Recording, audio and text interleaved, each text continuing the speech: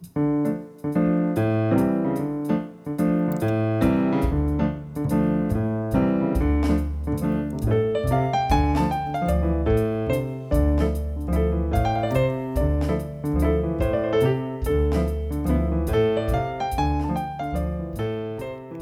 to start going through your emails from the past week.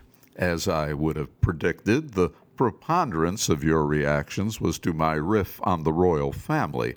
We'll get to those, but first, my reservations about electronic voting machines on Monday had Ed in Maryland writing this. Sounds to me like sour grapes because apparently you did not win the election. Win the election? Ed, I wasn't allowed in the election. Among a field of 9 candidates, mine was the only photo not published in the paper. A debate moderator admitted to me he was instructed not to ask me any questions. When he defied those orders, he lost his media job.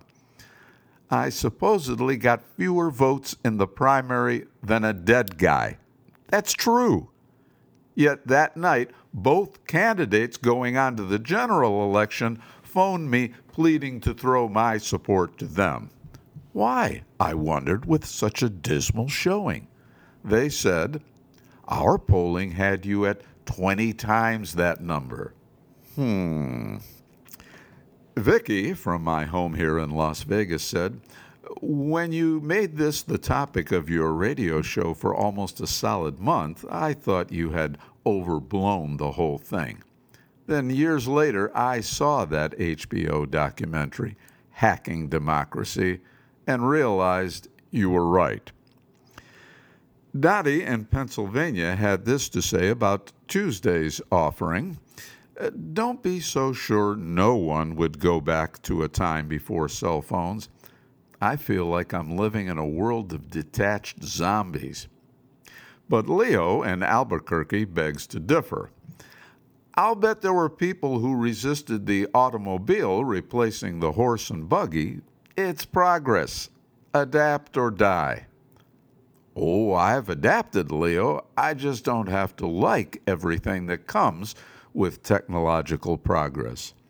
I think we need to strike a better balance between making use of all the wonderful things these devices can do for us and staying engaged with people in a more traditional sense.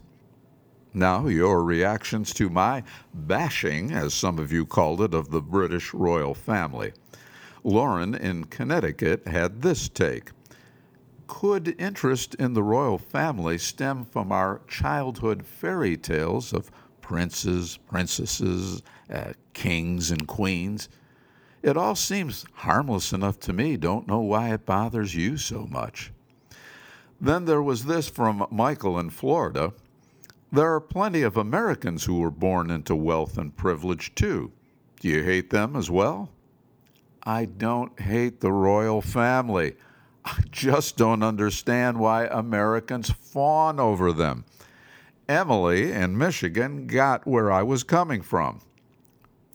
I'm probably one of your younger listeners still in high school, so I had to Google some of the names you mentioned. Those comparisons you made about Mother Teresa and Grace Kelly were so on. That was just not right. And that was my point, Emily. We've lost all sense of proportion. You have to wonder if a Kardashian met with an unfortunate accident on the same day an American president died, which would get more media coverage. It's crazy. Tomorrow, your takes on staying together for the sake of the kids and my proposal to cut air pollution.